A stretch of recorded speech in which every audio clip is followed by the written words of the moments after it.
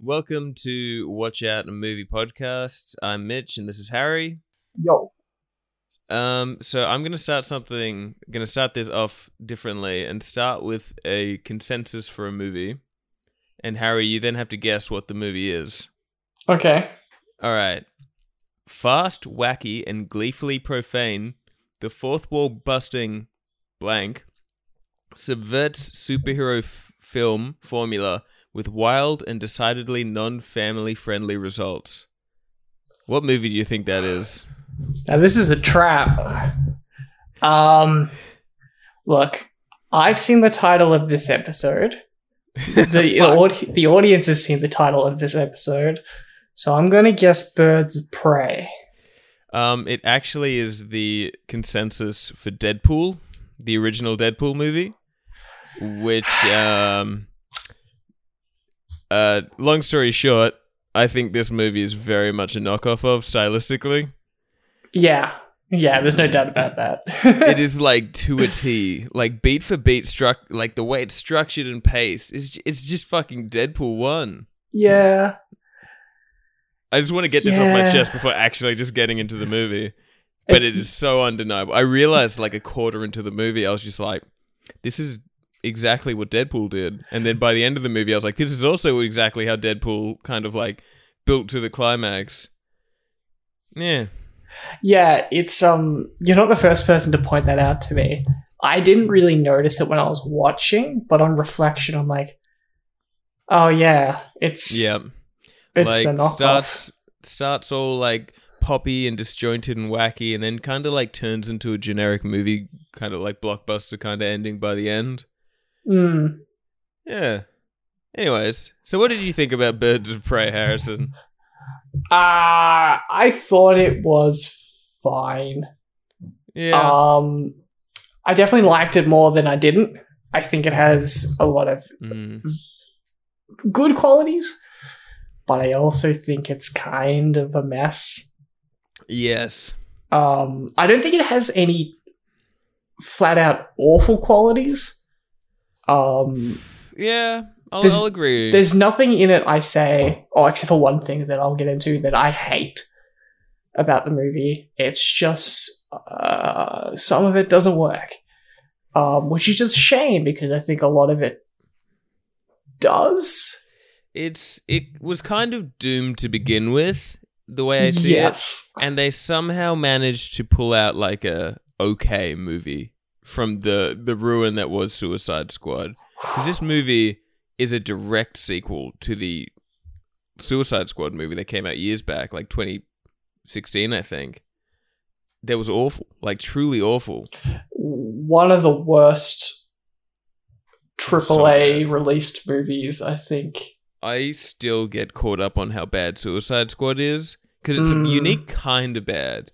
Like, there's so much there. There was so much like hype for that movie, so much stories about all the cast like getting rowdy and like getting fucked up together, and Jared Leto Joker just like really inappropriately messing with his crew members and being just a Jared Leto creep, as well as being the worst Joker in any portrayal yet that I've seen. Worst Joker, full stop. Like, yeah, there's no question. Okay, good. It seemed that whole movie seemed like a production trash fire. Like, it seems like the director and producer David Ayer, his style of filmmaking was like, he gave the character to the actor, let them figure out what they wanted to do with that character, and then they went out and filmed 200 hours of scenes with like kind of vague scripts and outlines, and then they had to figure out how to edit that into a movie that makes sense, and they couldn't. And that's what Suicide Squad was. You know how you said you often get caught up on Suicide Squad? Yes. This is a red flag. You should know. You should have known this coming into this movie. But I think I'm pretty wrapped up on it now, except for the fact that the few standouts of Suicide Squad, I can only think of one, which was Margot Robbie's Harley Quinn. Yeah. She was definitely the best thing about that movie. Ooh, I forgot about Killer Croc. He was there. She was definitely the best thing about that movie. Margot is like the perfect casting for her. She is. She embodies the character very well, and she even did it in that trash fire that was Suicide Squad. But do you know what the big difference between this movie and Suicide Squad is? Now we have a woman director and a woman producing the movie, so that Harley Quinn isn't this weird voyeuristic sex symbol that she is in Suicide Squad that made me very, very uncomfortable. Yes. That's Very probably good change. Yeah, because that was awful. It was like slimy. Yeah, I still, like, to be honest, am not a fan of, like, visually, like, I don't know. I just really like the old school classic Harley look. Yeah. And they made her into this weird, like, punk princess, and it just doesn't feel right. Like, I know they've kind of dialed it back quite a lot since Suicide Squad. They've kind of lent away, and I guess that's kind of contextualized in character as, like, she's leaning away from kind of the weird Mexican gangster aesthetic that Jared Leto Joker had for some reason, and is now kind of going off in her own, like, elaborate, like, over-the-top kind of stylings. But it's a little better, but it's still, like, I just like the slick, classic Harley, like, jester kind of outfit. I agree, but I honestly, and this feels bad to say, I honestly feel like that costume does not work in live action. That is a fair point. It's one of the best designs of the Batman lore, but it just looks like, and it looks good when you see like a cosplayer and all that, but it never looks like, I can't imagine a live action blockbuster with that outfit where she's not a big character. That's a fair point. If you could say that about if she a was lot of superhero costumes. But yeah, I guess but Harley Quinn in particular. Harley Quinn, because I think maybe because she was specifically designed for animation, there's something that's like super cartoony about her. And that costume. Yeah, that's fair. Maybe if you lose the head piece, you could have something more and just have the leotard from it. But I get where you're coming from. I'm just not the biggest fan of this Harley aesthetic, but I don't think it's wrong for the character. No, you're right. It does work. And I guess it's more in line with, like, this new age of Harley Quinn in comics, where she's, like, in the comics, as far as I gather, I haven't read anything. Yeah. She's kind of gone off in this direction where she's broken up with the Joker and is now, like, this freelance mercenary kind of character. Which is an interesting point, because remember one night, us two together went to see Paul Dini, who is the creator of the character. Oh, yeah. We saw him at an event, and he talked, and Suicide Squad had just come out as well. And he was talking about how he created the character, and honestly, legacy-wise, Harley is his greatest legacy, or the biggest symbol of his legacy in the Batman lore. Yeah, like was that his only, like, straight up original creation for the Batman franchise? No. But it's definitely his most successful, and also complete mistake to make her as big as she is. She just caught on fire because there was something really good about it. I think she works a lot better as this small kind of tragic, kind of tragic character who's trapped under the Joker's wing. Like, now that she's kind of gone off by herself and become this, like, badass cool girl, like, I mean, that's good and all, but it feels kind of like an OC character, like somebody's Mary Sue now. Yeah, if you go too far with it, I definitely think. But like I was saying with Paul Dini, he always thought the ultimate end for this character would be liberation. Not necessarily redemption, but liberation. And he always envisioned that for the character, but, you know, with comic book status quotum, it will always return.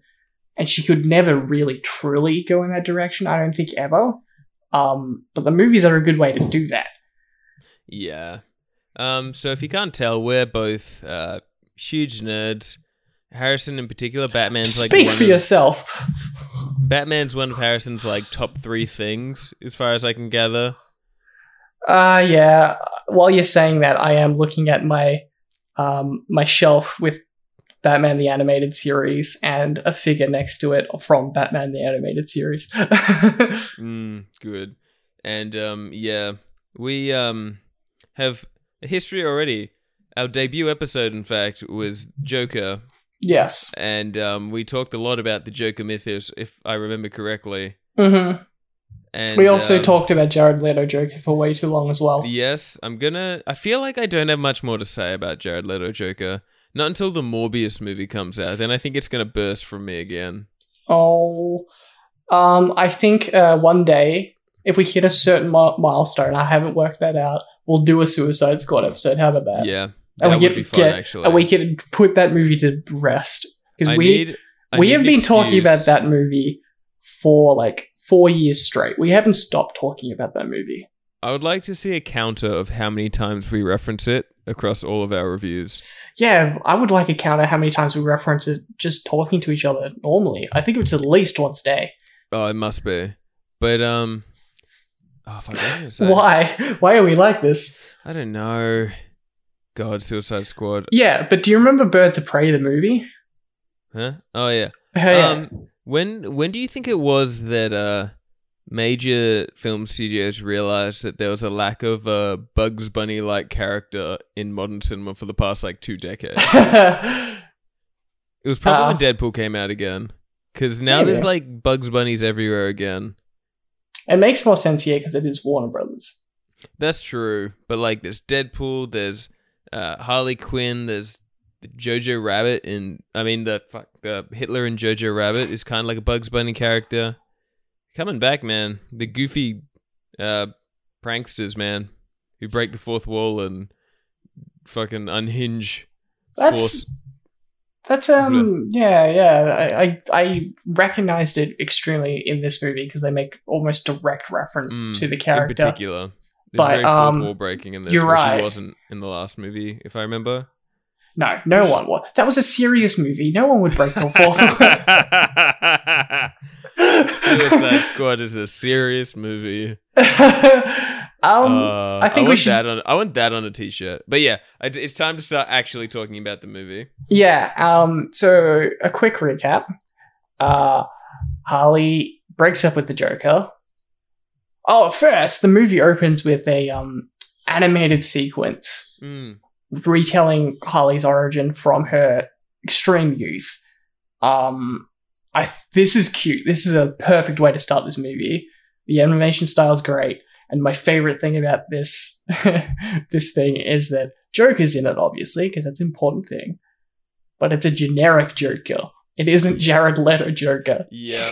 It's like the classic, like, more Jack Nicholson-esque kind of, like, white skin, green hair, but it's, like, specifically, it doesn't have the grills, it doesn't have the weird slick back hair, or the tattoos, or the no eyebrows. It is just plain old, like, 1970s Joker. It looks like Arkham Asylum Joker. Yeah. And yeah, so it starts with that, and then Harley's broken up with the Joker. Do you remember why? Because it's not really said in this movie. Is it just because think it happened? I think they went for it to happen in Suicide Squad, but then I think in the end she ran off with him anyway. Oh, didn't she? Didn't he push her out of a helicopter or something? I think so. Something like that. There was some kind of confrontation. Joker should have been the villain in Suicide Squad. Instead, he was just kind of there. But oh god, he was there. But I think she ended up ditching them and running away with Jared Leto Joker at the end. And then she was in jail. He breaks her out. That's it. And then this movie just is like, yeah, fuck that.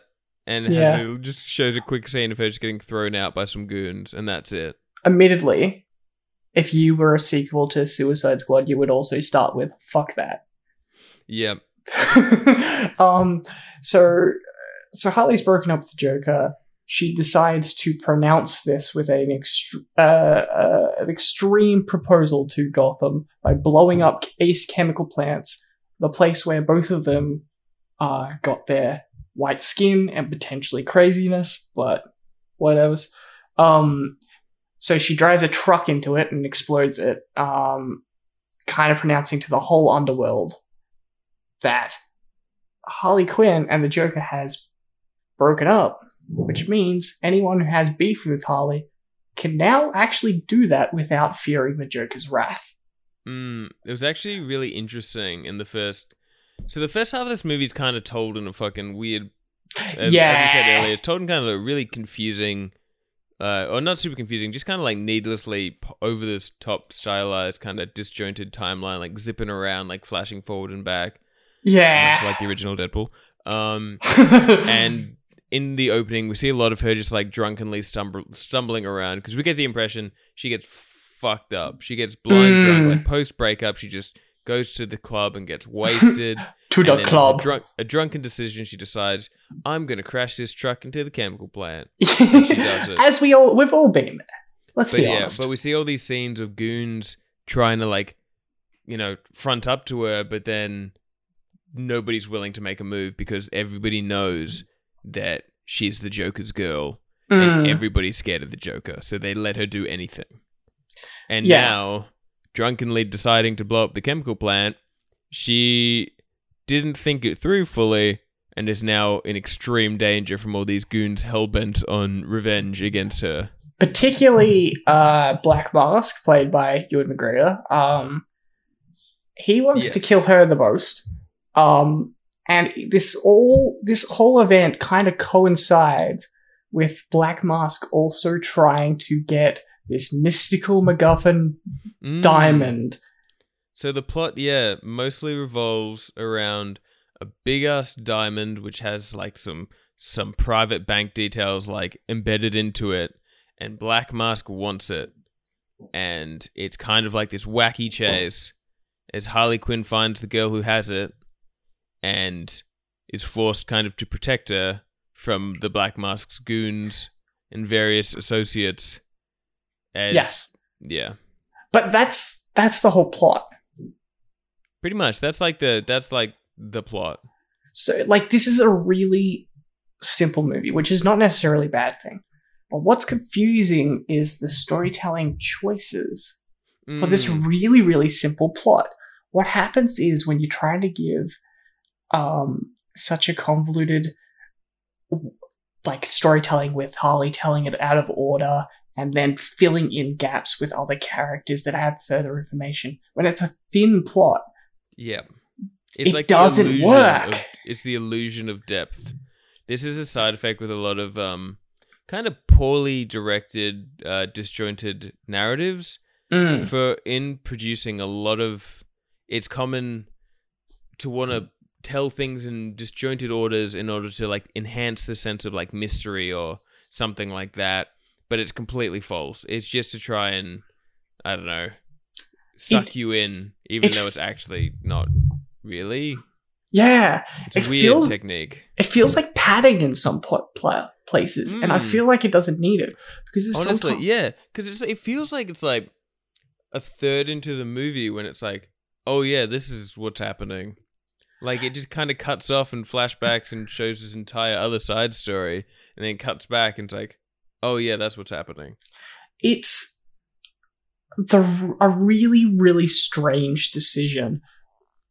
They're just going for that wacky Deadpool styles, man. This would have worked a lot better, I feel, if we just had all 5 of the main characters from the start, and you'd cut in linearly to them in different places, learning different things, disconnected from each other, and then coming together. But instead, it's kind of like highlights over time. And by the way, I know this is a Harley Quinn movie, but the movie kind of forgets the Birds of Prey movie half the time. Yeah, this is barely a Birds of Prey movie. Like, it's very clear. And I remember after Suicide Squad, they greenlit like a bunch of spin-offs. Yeah. And one of them was a Harley Quinn standalone movie, which David Ayer was supposed to direct, but rightfully gave to a female director, which I think is much more fitting. And it seems like this is what came out. It seems like they wanted to make a Birds of Prey movie and a Harley Quinn movie, and they're like, you know what? And honestly, the movie should probably just be called, like, what, the what was the fucking subtitle for this movie? The Fantabulous Emancipation of One Harley Quinn, which is awful. It's but bad. That's what the movie should be called, because the Birds of Prey are like really tacked on. So I felt that part was really. It's just like the whole come together element. Like, there are a couple characters who was like, okay, yeah, this character's kind of been building the whole time. This character's kind of been there the whole time. In the detective and what's her name? The singer. Well, Black Canary. Black Canary, yeah. Those two kind of were there the whole time. Yeah. So they kind of make sense. But then, like, Huntress just kind of appears Mm-hmm. and is kind of tacked in last minute. And then when, like, at the end, when they all team up, it's just kind of like, I don't know, it's just kind of happened. Like, it literally, like, they all got into the same room and they're like, well, the screenplay says we have to work together now. I think that part worked. I think the movie justified it enough. But I think, and I have heard I rumors. just didn't care. Like, when they came together, I was like, I guess they're together now. Like, it wasn't like a moment or anything. It was just like, You're 100% right. And, like, I feel a little robbed because this, in theory, on paper, this is an awesome girl gang sort of movie, right? yes. We don't have enough of those because they are Yeah, cool. like, I think some people, like, maybe the like men's rights crowds have died down because I was expecting more backlash to this one, but people just kind of have gone quiet because I actually think not many people have seen this movie. But, like, I see, like, a lot of people could call this, I don't know, in air quotes, feminist exploitation, but that's fine. Like, that's totally fine. You're allowed to do that. Like, Fast and Furious and, like, most of the Marvel movies are just, like, masculine power fantasy exploitation movies anyway, so, like, it's fine. I just wish it was better. Yeah. What were we talking about? Birds of Prey and the Fantabulous Oh, Emancipation I of remember. One Harley Quinn. I'm impressed that you can recite it. I reckon Don't you're know probably why you're it's probably in there one now. or two words wrong though, because there's so many fucking letters in that. I have a good question. Yes. And this is what my friend was saying as we drove to the cinema, but, like, who is this movie for? My friend I saw it with. Specifically, they are the demographic. Yeah. This whole movie's dedicated to Lucy. Ah, that's good to know. Because, Um, like, I was thinking about it, and it's like, Harley Quinn has brought what seems like the energy of, like, a 16-year-old kind of scene punk girl, which is, like, an archetype that's long out of date.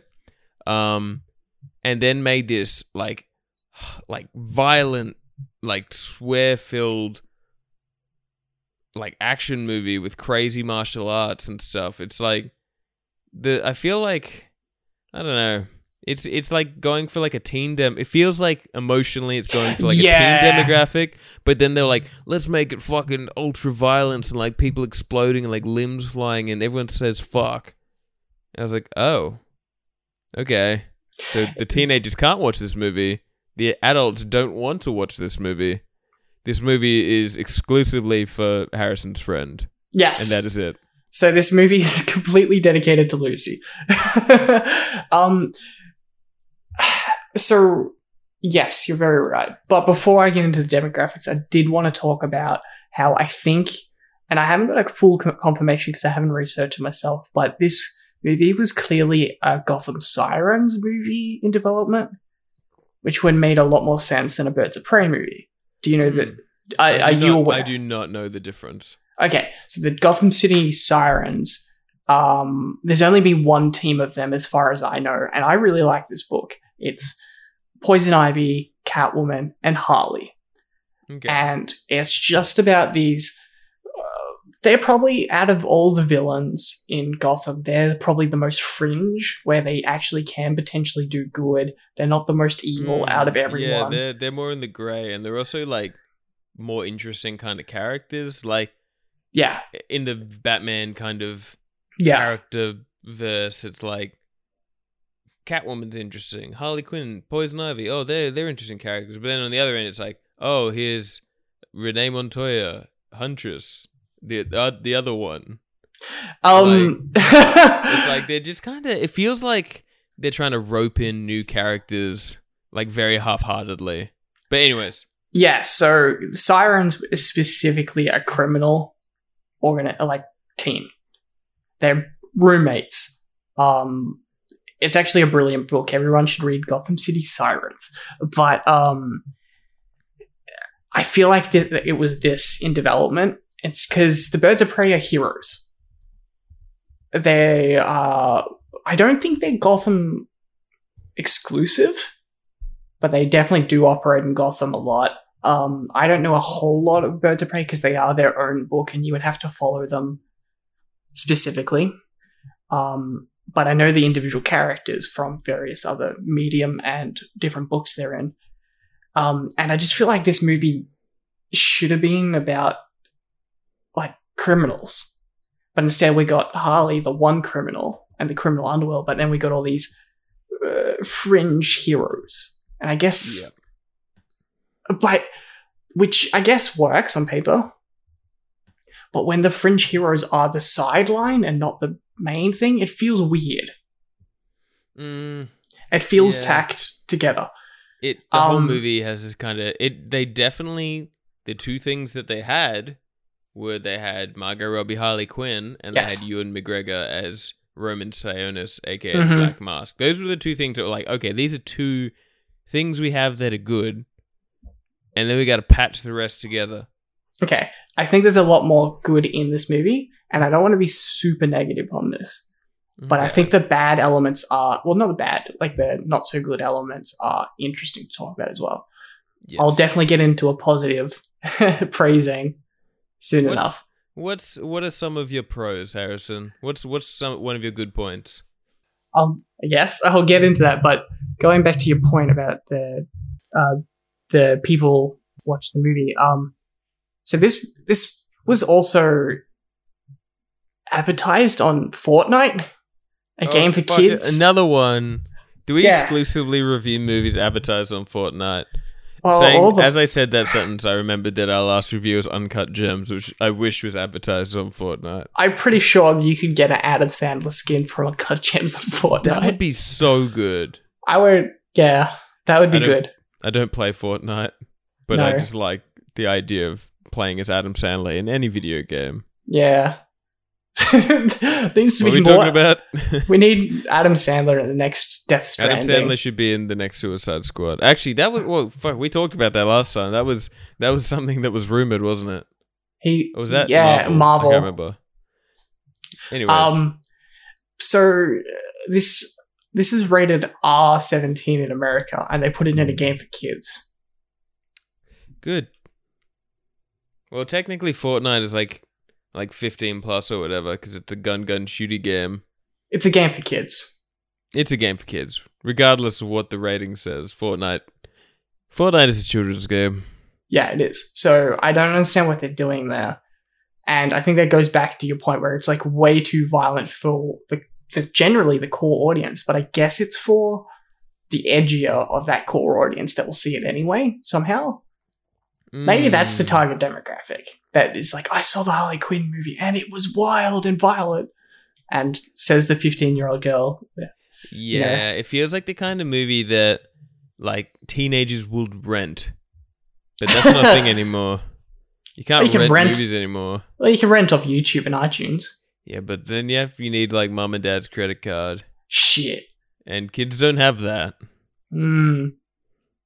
Yeah. Anyhow. Or they'll just pirate it. I think that's what kids do these days. That's good for the studio. Yeah, they love it. And then they'll make all the money they want. Good business model. The pros of the movie. Okay. The biggest pro, other than Margot Robbie as Harley Quinn, which we already have said really embodies the character quite well, is the violence. Good segue. It's a very violent movie. It is a very violent movie, and it does violence well, which I actually think is hard to do. Yeah, there's something I've noticed with in the last 5 years, every action scene in every movie is the Raid Redemption. Like, what else can you name? I mean, oh god, I feel like, for instance, every Netflix series, I think they actually hired the Raid Redemption choreographers. So you watch The Witcher, you watch Daredevil, All the fight scenes are kind of shot in that very similar way. Like, Yeah, not quite anywhere near the intensity of the Raid Redemption, but like that same kind of like martial arts intensity. Mm-hmm. But I think the choreography in this movie is genuinely pretty good. I thought it was pretty. Yeah, it was good. Like the action scenes were good. They were well shot, and like the fighting was cool. It was easy to follow. Like really well directed action. There were some moments where I thought, "Oh wow, they've done a really good job at actually portraying Harley Quinn with this interesting kind of fighting style." Like I could believe Harley Quinn is this like unstoppable badass chick. But like this goofball jester, like the way she fights, like there's a lot of really goofy kind of fight moments that I really liked. But then sometimes there's just fight moments where it's like just straight up, just like martial arts fighting, which just seems a bit strange. Like doesn't feel right seeing just somebody straight up like MMA brawling and shit. Or I didn't mind that. Harley has a history of being a gymnast, which I think they use quite well in the movie. But like, what the action scenes are cool. I think they've got impact. Which, if you look at like Marvel films, they're like non-battle action scenes where it's just like fist fighting are fucking boring. It's just it's just flat and cartoony. Not cartoony, but like cartoony in the way it just has no ramifications for the violence. Like the sound effects aren't there. It just kind of people going ooh and then falling down. Where this movie he had like bones breaking, sound effects. This movie was gnarly. You heard every hit, and I thought a lot of these set pieces were really interesting. Like the police station one where she's like fucking got a grenade launcher that has like funny explosions, like confetti and all that in it. Brilliant. Yeah, I'll give it that. Like, I can't deny that the action was really well done. Like, really well produced. But every action scene stays around for way too many beats. Oh, yeah. It's like, it does. You establish the cool thing about that action scene. You're like, that's really neat. Don't do it 7 more times, please. The fight in the prison where it's like raining, not raining, but like the sprinkler system's out. You're like, cool, some slow motion water stuff. Don't do it 7 more times, please. We got the gist, and now it's boring. You made slow-mo kicking boring. How do you do that? Yeah. Also, I feel like every fight scene in this movie is like Harley Quinn beating people up. Like sometimes with the others, at the very least she's there while somebody else is fighting, but all of like the big fight scenes are based around Harley Quinn. I guess she's the protagonist. But yeah, that's very true. So I think the action's really cool. There's even like a cool car chase sequence involving also rollerblades and a motorbike. Like there's that one I think I thought they could have got a little bit more creative with. Yeah, like that. It just felt paced weird, but the idea was good for that scene. But also the downside of the action scenes, even though they're individually really cool, and I would actually watch a lot of them just on their own. I'd have just enjoyment. But the problem is like all the best ones are like chunked together in the middle. Like there's 2 of the best action scenes happen one after another. Yeah. Spread that shit out. This movie's really paced bizarre. Like the pacing is all over the shop in this movie. It's so weird. God. So that's a big positive for me. Do you have another positive? Another positive. Now this is my main highlight. This is my favorite part of the movie, but I also feel like an absolute arsehole for saying this, especially such. Like, I know what you're gonna say. Big all girls power fan, like power. Big female led power. What I can't even think of the word I'm trying to say. Like a big girl power movie. And I think that undeniably, Ewan McGregor is the best part of this movie. Oh no! Like he's so good. His performance is captivating. Like it's him and Harley Quinn, and Margot Robbie are like by far like the best 2 actors in the movie. But Ewan McGregor is playing a brand new character for movies. Like Margot Robbie is functionally just like largely the same as she was in the last movie. Yes. So she doesn't like kind of stand out as much. Where Ewan McGregor's Black Mask is new. He's never been adapted into cinema before, and he really carries his character in an interesting direction as this like extremely unstable, paranoid, narcissistic psychopath with like this just incredible bipolarity between rage and vulnerability. Like, he's like a pampered prince who is terrified and power hungry at the same time. And like, with his backstory, you can see it all in his character. You can see that, because his backstory was like, he was once he was like the son of a big rich crime family, and they ousted him with nothing. And then he's rebuilt his empire, but like is very clearly deeply scarred from the experience, like emotionally damaged from that betrayal from his family. And it really reflects, like, he's this, like I just said, he's just this brat who's terrified, but power. He's like all these clashing emotions. He wants to possess everything so that he owns everything, because he wants to one up his parents. He wants to have everything so nothing can be taken away from him, and whenever something is taken away from him, he has like a full-blown like hissy fit tantrum. And like they, like, of all the characters, his is one of the few that they give you very little on. Like, they actually don't tell you that much. That's pretty, what they just said is pretty much all they tell you. Yeah. But it just comes through the way that he acts, the way he treats people, the way people respond to him. He's just this incredibly unpredictable character, and that makes him like really terrifying.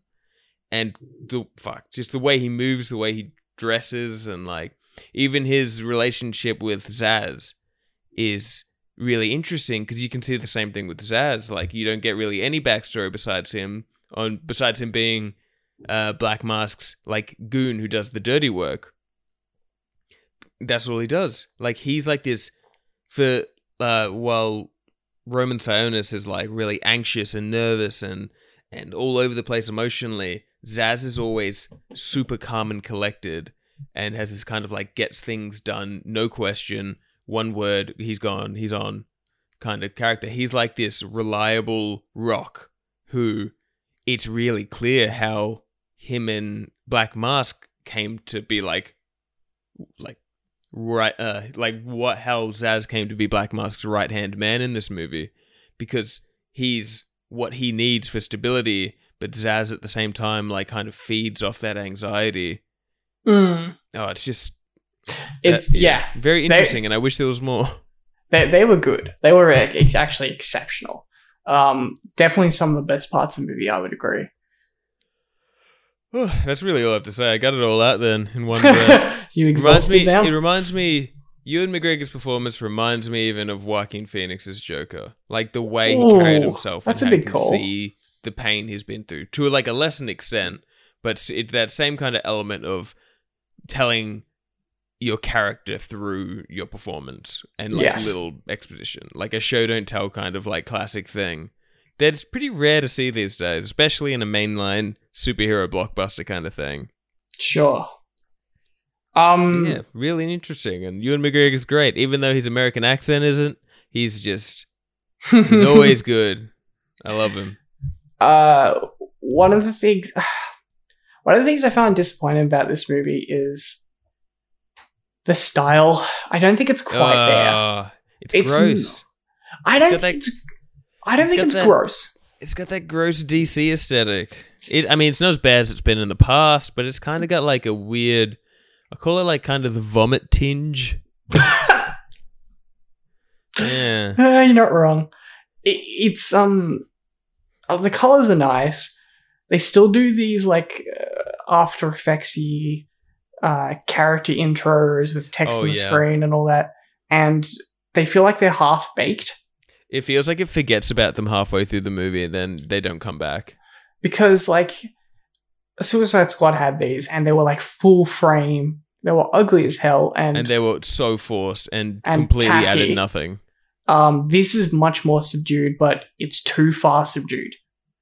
Where it's like, it just feels like it's tacked on. It just needs a little more character than what it was given. Yeah. It feels like a running joke that they were low-key setting up and then forgot to pay off by the end of the movie. Yeah. Because they're constantly teasing that, like, oh, this is who this is, and this is their beef with Harley, and it'll have like a little cutaway gag being like what she did to them, unless it was somebody we'd seen earlier in the movie, in which case it might flash back to that scene. And it was just kind of slowly getting like, there was some really goofy, ridiculous ones, some really ones that was just like question mark, which is like kind of funny, but then it just stops.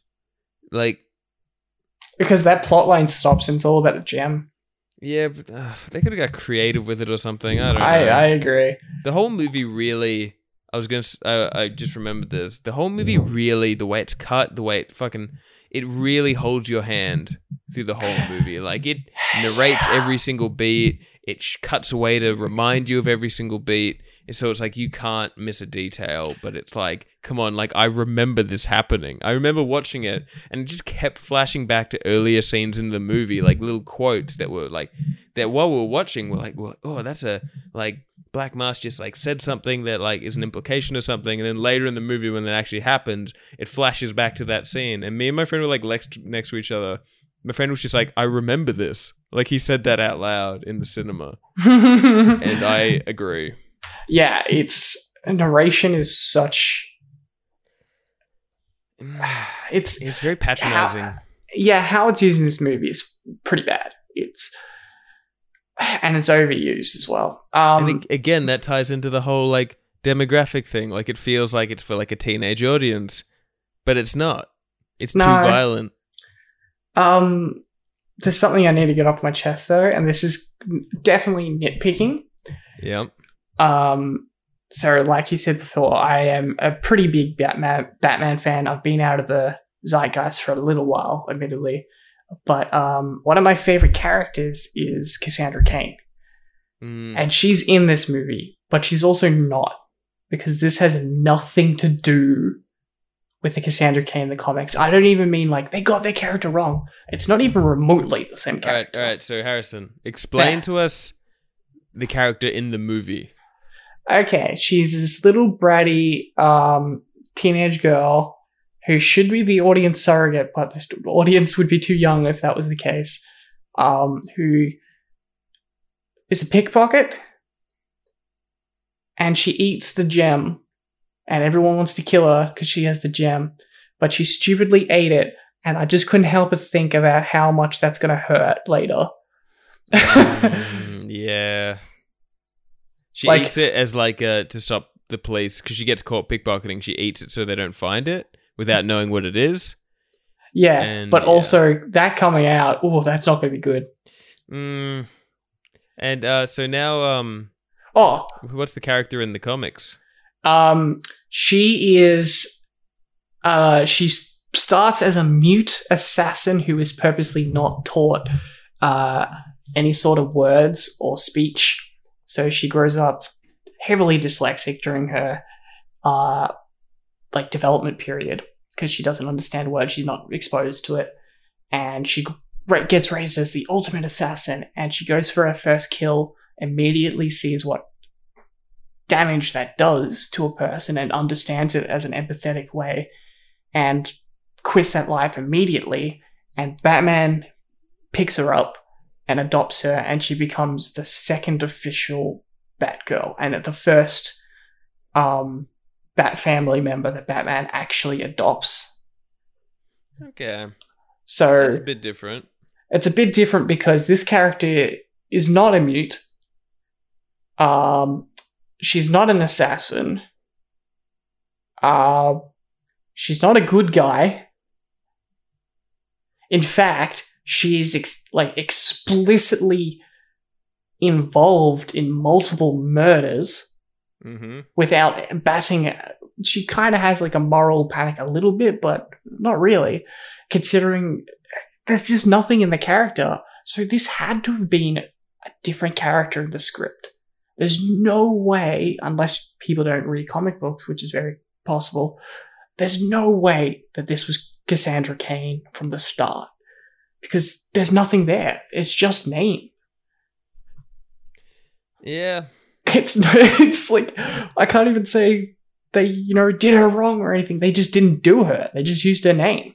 It's really interesting how, like, perceiving the characters in this Birds of Prey, Suicide Squad, DC Universe kind of thing. Because it's like, you get the impression most people are kind of like normal. Like, there's some thugs, even like Black Mask is just like this eccentric psychopath, but nothing like the Joker. Like, he's just like a troubled man. To put it lightly, he's a sadist. Like, a narcissist you look at, like, sadist. The cops, all the cops are just kind of like normal people. Like, the girl's normal, like Cassandra Cain. Harley Quinn is like, she stands out because she's like a standout. She's like this wacky cartoon character in this otherwise kind of normal universe. Which kind of works. But then they start to like bring in these other fringe characters like Huntress and Black Canary, and it just feels really like they stand out because they're so kind of in that question mark zone of reality in this universe where they just kind of feel fake and tacky. It's weird. And also, I don't know. I feel like Black Canary. Should we go into spoilers, or do we not care for this one? I guess if you care, but like, there's nothing really, unless you want to get into real specifics. It's more like mild spoilers, and anyone who knows the character for this one, sure, will not be surprised. Oh, yeah. So Black Canary, has a supersonic voice or whatever. Like, she can do sound wave blasts with her voice. And in this movie, she's like a singer at the Black Masks Club. And really early in the movie, they kind of tease her powers. Like, they have her like do a note and like a glass explodes, but like on the low, like people don't notice it. And then in the climax of the movie, they need to get out of this tunnel where they're all getting attacked. And she's just like, I'm gonna do it. And she runs forward and just like a full blast and knocks everyone flying. And like, a bunch of my friends in the audience aren't that familiar with Black Canary. So when that happened, they literally, like, I saw them, like, turning to each other in the audience, just like, what the hell? Like, what the heck is, like, where did that come from? And it's weird. Because she's the only superpowered person in the whole movie. Yeah, and they also don't really set it up well. No. Like, you've forgotten that has happened. Of all the things that it holds your hands through, that's the one that, like, it doesn't. And then it's just like, remember when that girl shot a magic blast out of her mouth? Oh, yeah. And same, like, yeah. Just weird and kind of shocking and out of the place in, like, a bad foreshadowing kind of way. And also, I'm just kind of working my way through the characters now, like the cast. Yeah. I thought Huntress was pretty weak. I actually really liked Huntress. See, I really like Mary Elizabeth Winstead. Yeah. I think she's great, and she's charming, and she seems cool. But she just kind of was like nothing. She didn't really have a lot to do. Like, they set her character up really well throughout the story. They actually, like, the crossbow killer or whatever. Yeah. Which is actually the best joke in the movie. But then when she appears, she's just like, oh, I'm here and I'm a little bit socially awkward.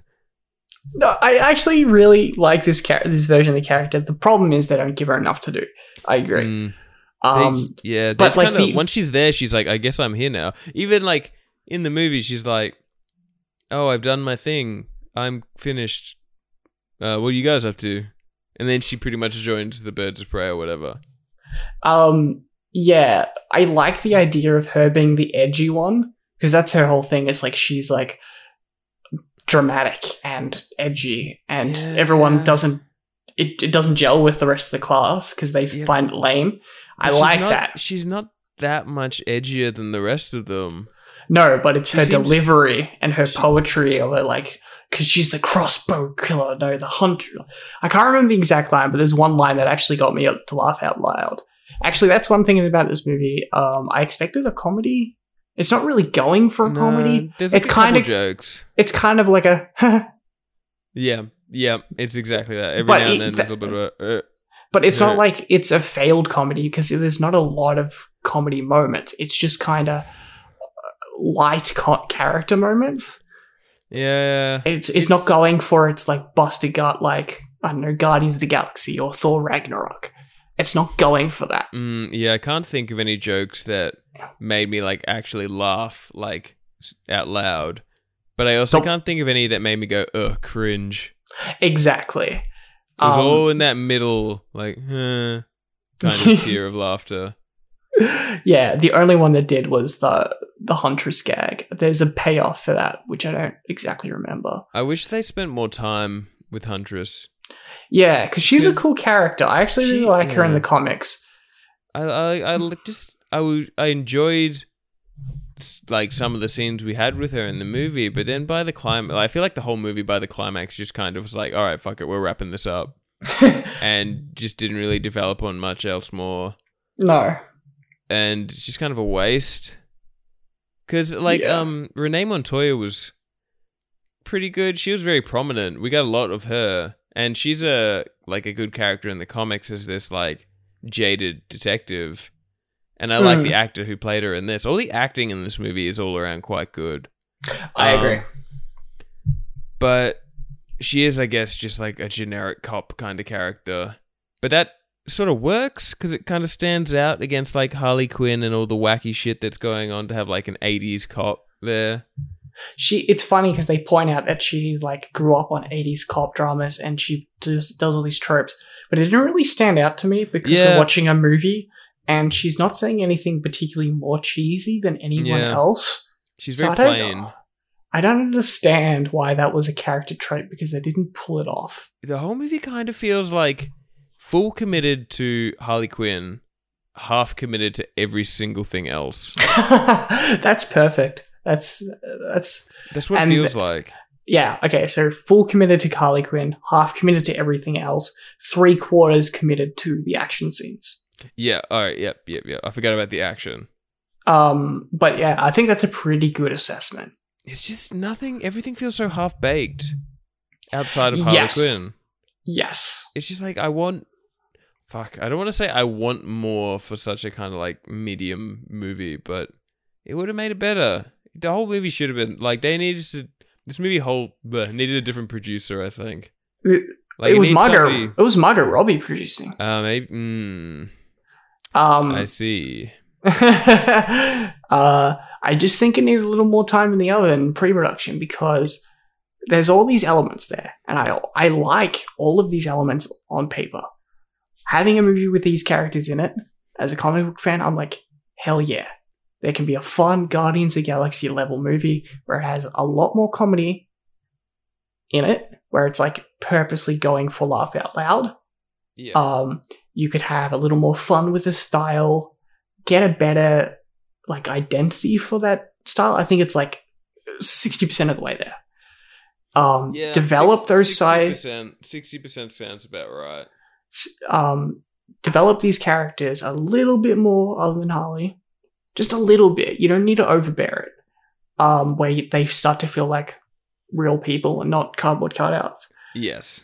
And then keep it with the strong action scenes, sprinkle them out a little better, and you would have a solid, fun movie that I would put on to have some dumb fun. But as it stands, it's kind of like a little frustrating because I can see the potential, and that's what I like the least about this movie is because I think it actually had potential. Yeah, it's just like a waste. Like, I'm sad that we're not going to see Ewan McGregor Black Mask again. Like, we're probably going to see Harley Quinn again. I'm assuming DC are going to bring her back. Suicide Squad 2's happening. Oh, yeah, she's probably going to be in that. But, like, I just found myself struggling to care. I had this moment, I had like an almost existential moment while I was watching this movie, and it was near the climax, and I just kind of like, I don't know, disassociated from the movie a little bit. I was just kind of like thinking, and I was just like, God, I'm feeling nothing just watching this movie. I feel nothing. I do not care. And then I started to think like, this just reminds me, like, what's a good movie I've watched recently? Oh, man, why did I like that movie? Oh, yeah, because it was, like, Uncut Gems. It's like, oh, yeah, it was actually interesting. Like, they were going for something new, like, some insane ideas and, like, execution. And just, like, I was on the edge of my seat the whole time. I was so invested. And then I just come back to Birds of Prey and it's like, this is just so nothing. But it reminded me of what I really do enjoy watching movies. because it had none of it or very little of it. In fact, the little teasers of goodness of spread amongst this mediocrity just kind of was like almost like had the reverse effect of enhancing the movie. If anything, it kind of made the movie worse for me because it was like, here's what you're missing out on. Just a casual reminder, consistently enough to remember that you're watching this really mediocre movie. Yeah. That all this talent is wasted. I definitely think you didn't like it as much as I did. Again, like, I didn't hate it. I just don't care. This movie, I just don't care. I was watching it, and I was just like, oh, there it is. I walked in, just no emotion, and I walked out, and it was like, nothing. Okay, I'm not going to think about it. After this podcast, I'm probably, like, not going to think about this movie ever again. You're probably right, because there's not a lot here to hook on to. There's no, other than the action scenes, which I've said many, many times, there's nothing I'm going to come back for. I don't think. Maybe sheer curiosity. If I go into the movie knowing what to expect, I might get something out of it. But I really wanted to like this movie. Yeah. As a Gotham fan, seeing some of these fringe characters get adapted, awesome. Great. Yeah. Not quite the full package. Is it still fresh on Rotten Tomatoes? It's still like... Oh, yeah, I guess we should talk about that. Oh, it is. It's certified fresh, so good for them. But look at the average score. It's about like a 6. So I think a lot of people had the same reaction we did, where we're like, it's definitely more good than it is bad. There's nothing really bad about it, so it's not a rotten, but it's not particularly great. Yeah. Not particularly good, even.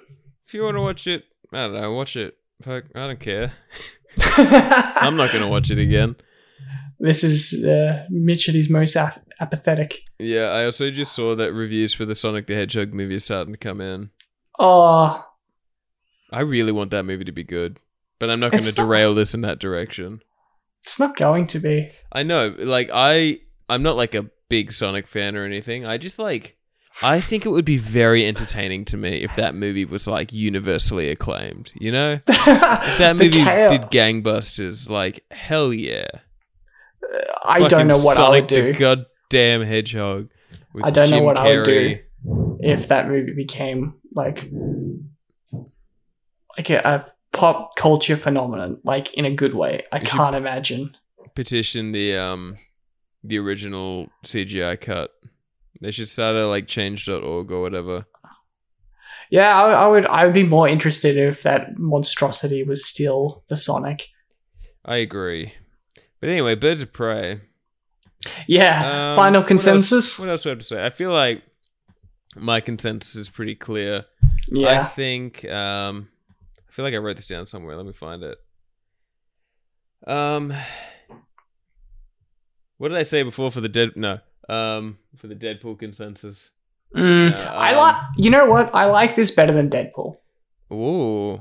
See, I don't love the Deadpool movies. Yeah, no, me either personally, but I do acknowledge that the first Deadpool really popped for its time. Like, there was nothing like that in the superhero movie kind of history. And it really just stood out. And it knew exactly what it wanted to be, and it landed largely. I really enjoyed it the first time I watched it. Second time, less so. But see, I don't it definitely made an impact.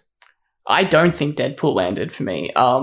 It was overhyped for me. I think it doesn't work for me, that movie. But I generally don't love modern Deadpool anyway. Yeah, no, I personally, Deadpool is the most annoying character. Like, I was surprised by how, I don't know, I was not annoyed I was by Deadpool in the first Deadpool movie. The same thing I could say about Harley Quinn in this. I was expecting to be really annoyed or irritated by her character, but I was actually kind of like, oh, she's alright. She's entertaining. I probably like this better than Deadpool because I have a bigger affection for the characters. That makes sense. I like Harley a lot better than I like Deadpool. That makes sense, yeah. A stretch. Actually, no, I'll agree to that. Harley Quinn, like the classic Harley Quinn, is such a good character. But Ooh, I did find this my is consensus. how many times better is this to Suicide Squad? Oh my god! At least my friend walking out of the cinema, his consensus was, this is just if you left Suicide Squad in the oven for like a little bit longer. Like it has all the same. You could like on a broad sense, it has like a lot of the same flaws, and like a lot of the same things that kind of worked. But this movie's a little bit more refined, or marginally more refined, I'll say. Well, Not to give Suicide Squad any credit, but it's like just a bit better in every aspect. you do trade off Jared Leto's Joker for Ewan McGregor's Black Mask, and that's a vast improvement. That's a big step up. Okay, so you leave Suicide Squad in the oven a little longer, you get Birds of Prey. If you leave it in the oven even longer, you would get a Guardians of the Galaxy. Yes. So next time, are they going to finally get it? With the James Gunn Suicide Squad that oh is yeah, from the director of Guardians of the Galaxy, maybe they will. Oh yeah. So my little consensus, I wrote this in the car ride home. While its story holds little to no surprises and the first half of the movie is loaded with overly poppy, annoying cutaway editing, I found myself entertained by occasional small moments of character, action, and choreography. That was surprisingly positive. I must have walked out of this in a better mood. Oh shit! We need to go back and redo the whole episode. Fuck. Just okay. Fuck. I don't know. What else can I say? My consensus. Yeah. My consensus is that I feel like I've been overly negative in this review. That it's not a full representation of how I feel. I think it's okay. It's fine. It's definitely not good. It's definitely not good. It's definitely not great. But it's fine. Enjoyable. If it looks like it's your jam, you'll probably get something out of it. But not a lasting impression at all. I think it's fine. Fine in that specific tone for me. It's fine. See, I would say it's fine. Okay. I like the idea of our consensuses being completely tonal, and completely if you write the same but in different tone. If you wrote this down as a review, as like text, it would not work. It would not work. I like that. I heard this movie was bombing. Oh, I can imagine. It's got an R rating in America that cuts, people saying, but like Logan made money and Deadpool made money. Yeah, and Joker made bank. And Joker, but we already established that the demographic, they can't see it. That's fair. It's interesting something I've been thinking about. I kind of like how DC with their movies kind of has like the anti-cinematic universe going, where they're just like, fuck it, let's retcon Suicide Squad Joker and then immediately make Joaquin Phoenix Joker and then immediately follow that with a direct sequel to the movie we just retconned, and fuck it. You want to make a movie? Make a movie. You want to play this character? Sure, fuck it. Let's do it. We don't give a shit. And I kind of like that. It's refreshing. It's definitely working much.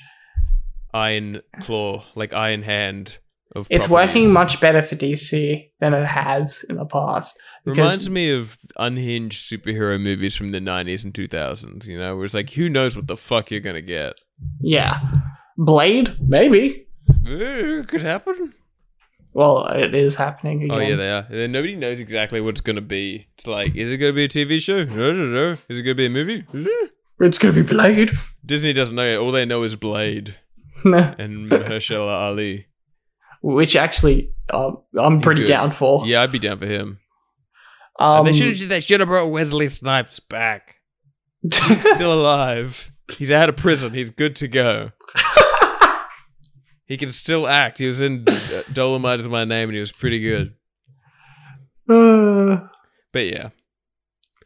Fuck. What notes do I have? I think that's it. I think I'm good. I think I'm wrapped up. I Mm, think that's all the time I'm willing. I will end this on one last note, and I said this before I walked into the theater with my friends, and I said this as I walked out. I say, I hate, and then in air quotes, songs in movies. oh fuck, we didn't get into that. There's so much. Every It's- like action scene has like a pop song or like It's a so remix. bad. And it's just like every fucking movie does this. Like every trailer in particular. But I remember, the thing about Suicide Squad was that it was literally edited by like 5 different editors, and one of them was a trailer company. So like it was full of all these poppy songs and stuff that just try and trick you into thinking you were entertained. But this movie just does it. I'm just over it. It's just so tacky. And you know what? The one scene they don't do that for is like the car chase scene. And it has the score. It has the score going for it. And it works so much better. Yeah. Fuck. Yeah, that was a big point I was supposed to bring up. Fuck. I think that's fine. Really, that's all I could really say about this movie. Yeah.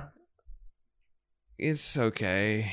It's okay. Watch it for Ewan McGregor if you are going to watch it. Watch I it for liked the it a action lot. scenes. The action, yeah. Harley Quinn, Margot Robbie.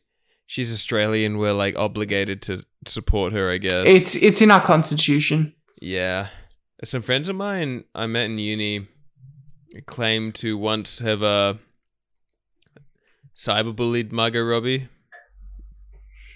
Hmm. for an extended period, which is very cruel, but really interesting. Because back then, like what, 10, 15 years ago, she was just like an actress on Neighbours, which is just an Australian soap opera. And they found her on Facebook and added her, and she just added them back.